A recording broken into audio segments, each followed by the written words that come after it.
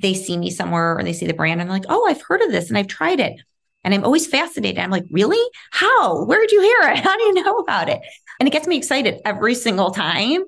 And, I don't know that would ever wear off. You're listening to Biz Ninja Entrepreneur Radio.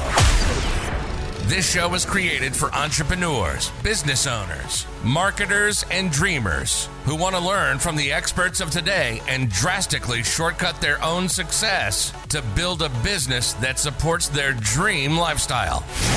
Since 2011, Tyler Jorgensen has been interviewing business thought leaders from around the world. A serial entrepreneur himself, Tyler also shares his personal insights into what's working in business today. Welcome to Biz Ninja Entrepreneur Radio. Welcome out to Biz Ninja Entrepreneur Radio. I am your host, Tyler Jorgensen, and today we have Mara Smith, who is a founder of a really cool spirits brand called Inspiro Tequila. And I know a little bit of the story about how she wanted to have a gluten-free spirit and wanted it to fit into her active lifestyle. But I'm excited to learn about how you got here and how you decided to, instead of just going to the store and buying one, why you decided to build one and create a brand of your own. So welcome out to the show, Mara. It's great to have you. Thanks. So nice to be here. So I like to start with this question. When was the moment that you first realized that you were an entrepreneur? So I think that came to me much later in life, to be honest. I don't think I was very risk tolerant when I was younger. I probably was one of, as a young girl, my dream job was that I wanted to be a Supreme Court justice. So there's nothing more secure and stable as a position that you have for life. So I think I went a very linear path. I studied accounting. I went straight to law school. I worked at a really large law firm. Before that, I had worked at a really large accounting firm. Then I went to a Fortune 500 company. So actually, it wasn't until I was working at McDonald's Corporation, corporate strategy, after my law career, that I kind of started getting that entrepreneurial bug, and thinking of concepts and businesses that would be interesting to me. I was part of a group there, and we were studying consumer trends and customer insights and ideating and kind of coming up with new concepts for the company. And I found the whole ideation process really fascinating. So that's where I started thinking oh, maybe I want to start my own company. I actually, at the time, looked into starting an ice cream franchise, a chain of an ice cream franchise, not the best locale, Chicago. Right. So that kind of idea got scratched. And then, what happened there is my corporate kind of career came to a screeching halt because I became pregnant with my twins and was put on emergency bed rest. So that kind of ended that whole part of my career. And the biggest pivot of my life that I never expected was that I made the decision to stay home because I had preemie twins. So I think it took me many, many years until I was ready to, re-enter the workforce and start something on my own. But I think that's kind of where I started thinking as an entrepreneur and how can I do things better? What can I do to improve on something? How can I start my own company? But I think it required me being a little more risk tolerant and that being coming later in my life. And I did not start this out of my dorm room. Right. So. Right. And it's interesting. We have, we've interviewed several hundred entrepreneurs through the years, and in my experience, there's really two types, right? There's the people who, like you, had a successful career and now are able to apply a lot of the different things they learned and kind of have a shorter learning curve because you're only filling in the gaps of what you didn't know. And then you have the people early on that are like me. I was 5 years old and I was like, I create my own opportunities. I never saw the corporate path as a path for me. It's just not how my brain worked. And there's not a lot in between. I feel like it's either the early stage, that's just who they were, and then, or the people who are like, hey, I think I can do this. This would be really neat. So you have twins, you're kind of like, okay, I'm going to do something. You go through a few different ideas. How did you settle on the idea to get into the spirits world? Because there is some extra complexities there compared to some other types of businesses. Yes. Unbeknownst to me, yes, the compliance issues with spirits and the fact that the laws are the ones from 1933 post-prohibition, and every state operates completely independently with their own set of laws, like dealing with, 50 different countries. So I did not know that when I started this.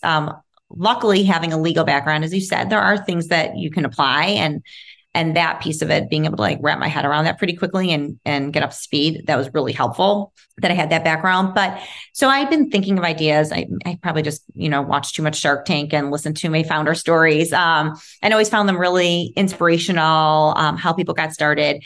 And I knew I wanted to be a product. So I'm just a consumer product person. I'm actually like a really good consumer of consumer products. I love taste testing and trying things.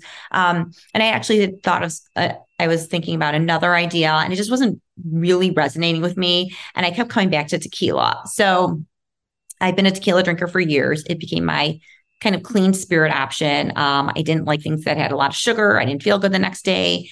So started drinking tequila. What I was just learning is so many women were telling me that they're tequila drinkers and that's their drink of choice.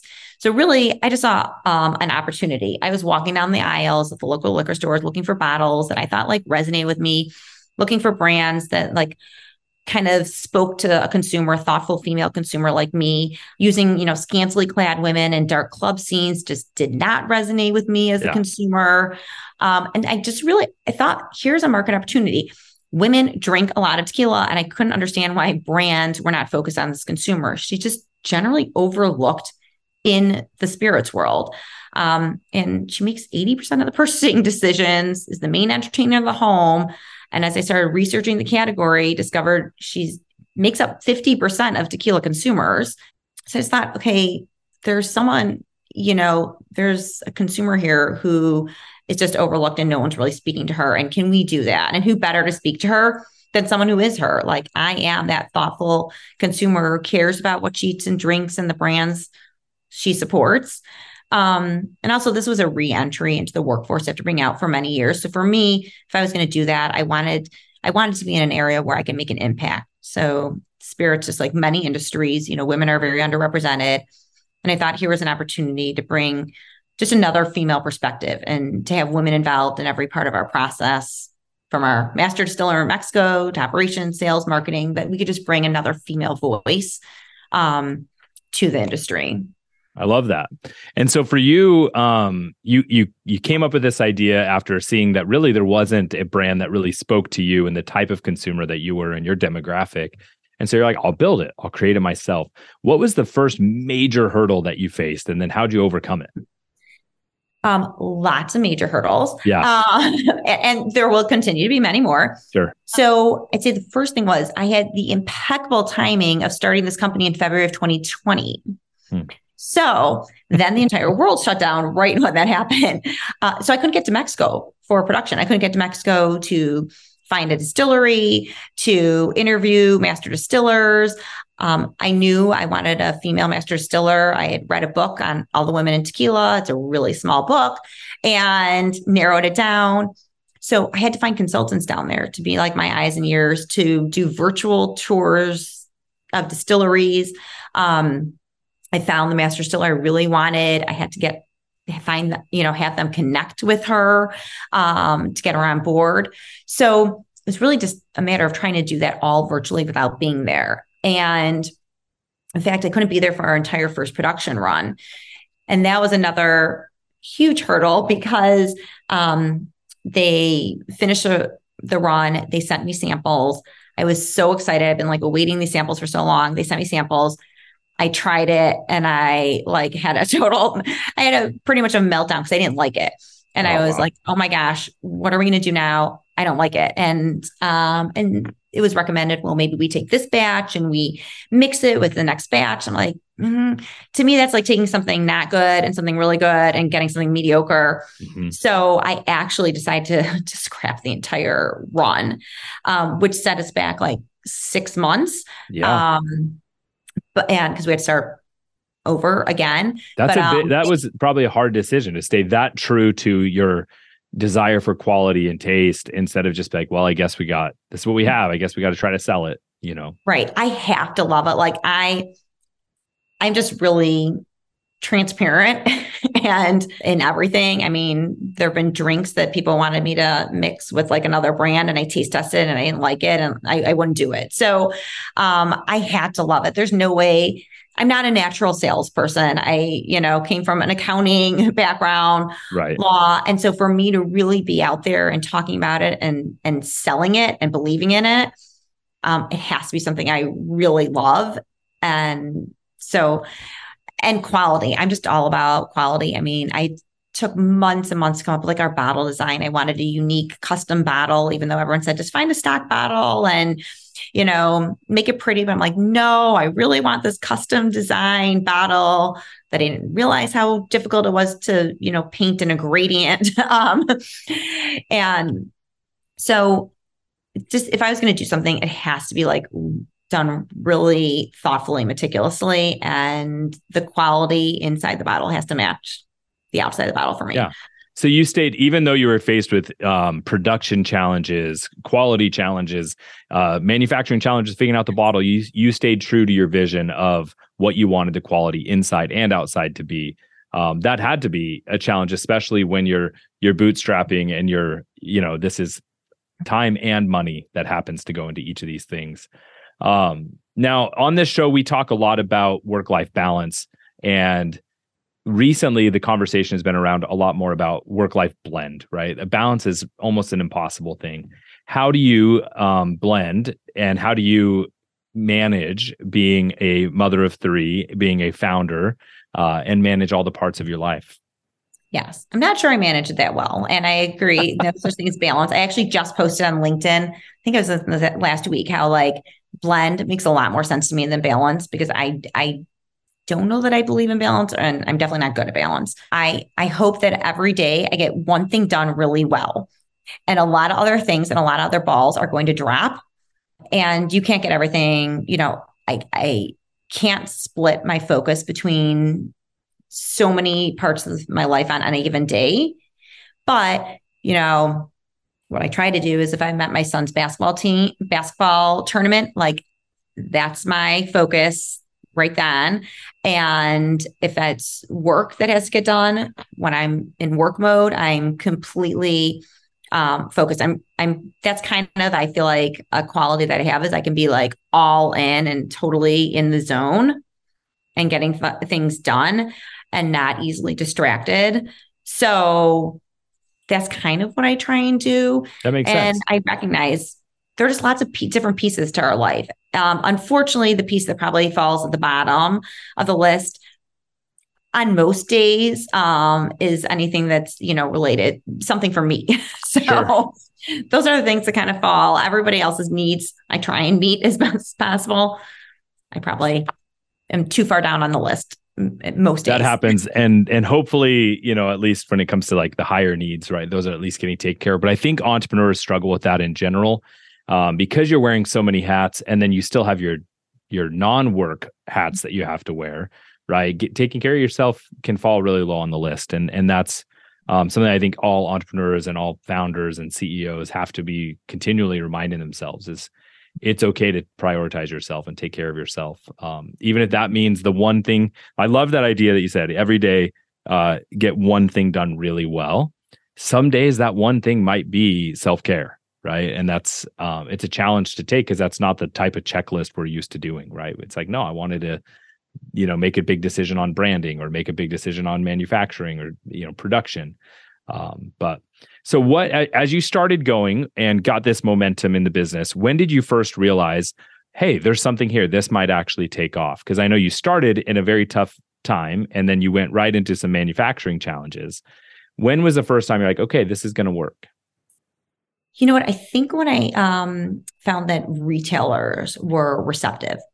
Once I saw that like retail and retail chains thought, wow, this is a really great looking bottle, and they like the quality of the juice and the story and the authenticity behind it, and love that there was an option of a, woman-owned brand, because they are, really looking for diversity on the shelves. I think that's where I thought, oh, okay, this really could, this could be something, because there are people who, especially at that level, bringing it in because that's focus is really selling through retailers. I think the other thing, and I hope this never gets old for me, honestly, is when I hear people, they see me somewhere or they see the brand and they're like, oh, I've heard of this and I've tried it. And I'm always fascinated. I'm like, really? How? Where did you hear it? How do you know about it? And it gets me excited every single time. And, I don't know that would ever wear off. I don't think it will, especially because it's like when it's not someone that heard it from you, right? It's Yeah. like, oh yeah, you're my friend. Of course you know what I'm doing, right? It's someone that you run into and they're like, oh, I know that brand. They had it at the bar I was at with the girls' night out the other night, or it was, this was at a wedding that I was just at. Like, it's really neat to see your product in the wild. Who was one of your first retailers that said yes and gave you a shot? Well, actually here, Binny's, which in Illinois is the, most major, independent liquor chain. And that was really huge because that's a big hurdle. Getting in is a really big hurdle, and staying in is even harder. So you have to sell through. My head of sales actually is a really good kind of assessment that it's, 25% of the work is getting on the shelves and 75% is making sure you pull through to stay on the shelves. Yep. And so the fact that we're there and they're adding more stores, that awesome. To me is what did you and your company do to ensure that once you got in there, you actually were able to sell through? Did you guys have any creative marketing or any strategies, or was the goal just, hey, we trust that the story and the product is going to do the work? I think it takes a lot. I think there are a number of things. I spend a lot of time not only going to my local store, but I went to like 10 different stores in 2 days to do staff education. Awesome. Making sure they understand. So that's an independent liquor store where people go in because they want recommendations and they trust the staff to be knowledgeable and know things. And you see a lot of people bewildered in the tequila aisle, not knowing like what to grab.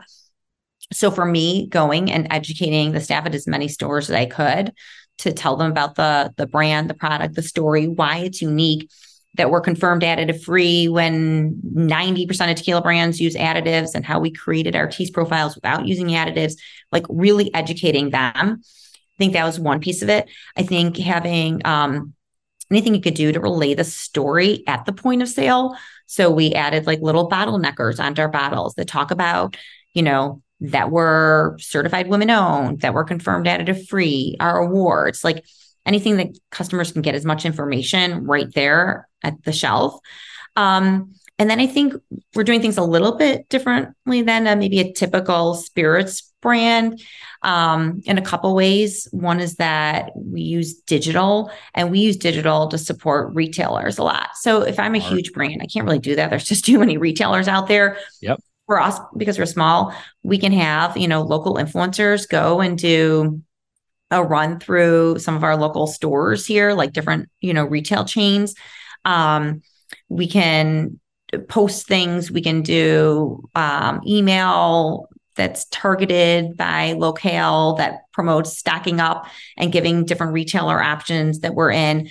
So we can do a lot to support them digitally, as well as events. I mean, I do a lot of events, and I think I try and find events where we stand out because they're a little bit different. Like, it's not music festivals, not tequila festivals, not spirits festivals. It's more like getting in front of the women that we want to speak to. It's me speaking to the Women in Law Coalition and telling about the brand and having it resonate with them, getting them to try a cocktail, and then letting them know where they can purchase. So I think getting in front of those kind of different groups, especially those bigger like women's networks that I'm very involved in. Yeah. I think that's also something unique and an opportunity that I can do because it's me, and because it's a small independent brand, and because I'm really the person behind the brand. So, right. So what's one piece of advice that you would give someone who's considering starting a consumable product business, if they're getting into it, post career, and they want to start something? What would you tell them? I actually have two things that I think All have right, been. I love it. Well, I'll accept two. Two is okay. Yes. First is that there's no getting around doing the hard work. I did a ton of research before coming in. I came into an industry that people have been in. I felt like spirits world, people have been in it for a long time. It's like this like small, like insular group that you had to break into. And I didn't realize that coming in as an outsider. So I really had to do my homework. I had to learn everything about the production process, how it works, compliance. I got certified by the CRT governing body in Mexico on the production and history of tequila making. I listened to webinars. I reached out to industry veterans. I listened to podcasts. I read newsletters. I mean, I wanted to get up to speed on the industry and in general, how to start a business. I knew nothing about marketing, for example. I mean, I didn't know how to use social media. I did a one-on-one tutorial with someone just to show me how to use like Instagram and things like that. So I would say there's just no getting around doing the hard work, and it's very time consuming. And that would be the first like test of do you really want to do this? Because it's going to require a lot of time and effort. Right. And then the second part I would say is no matter how much due diligence you do on your own, I think, especially as a solo entrepreneur, you need a support system. So for me, it was about building a community. And a community especially of women who are like collaborative and supportive. I came in, my last job was CEO of my home. I did not have a big network of people, great friends, really supportive friends, but no business contacts. And It required me building it like step by step, reaching out, joining, like I looked beyond just the spirits world. I joined and found people in the spirits world, but then I looked at the bigger CPG world to learn from them. And then I looked even wider than that at just like great women's organizations of female founders. I've connected, with so many female founders and leaders now who have helped me provide guidance, feedback. I collaborate with them. I support their businesses. But I think you need to do that part of it too, and really build a community behind you because one, it's a lonely endeavor, and two, you need people, to bounce ideas off of and to kind of be cheerleaders, or even when you're like looking for something, where can I find, a social media agency? And then I have a whole network of people that I can reach out to that can give me suggestions. Yeah. And hopefully now I've done a lot of that legwork that they ask me because they know I've interviewed, 25 PR agencies and narrowed it down, and I can give them some advice. Right.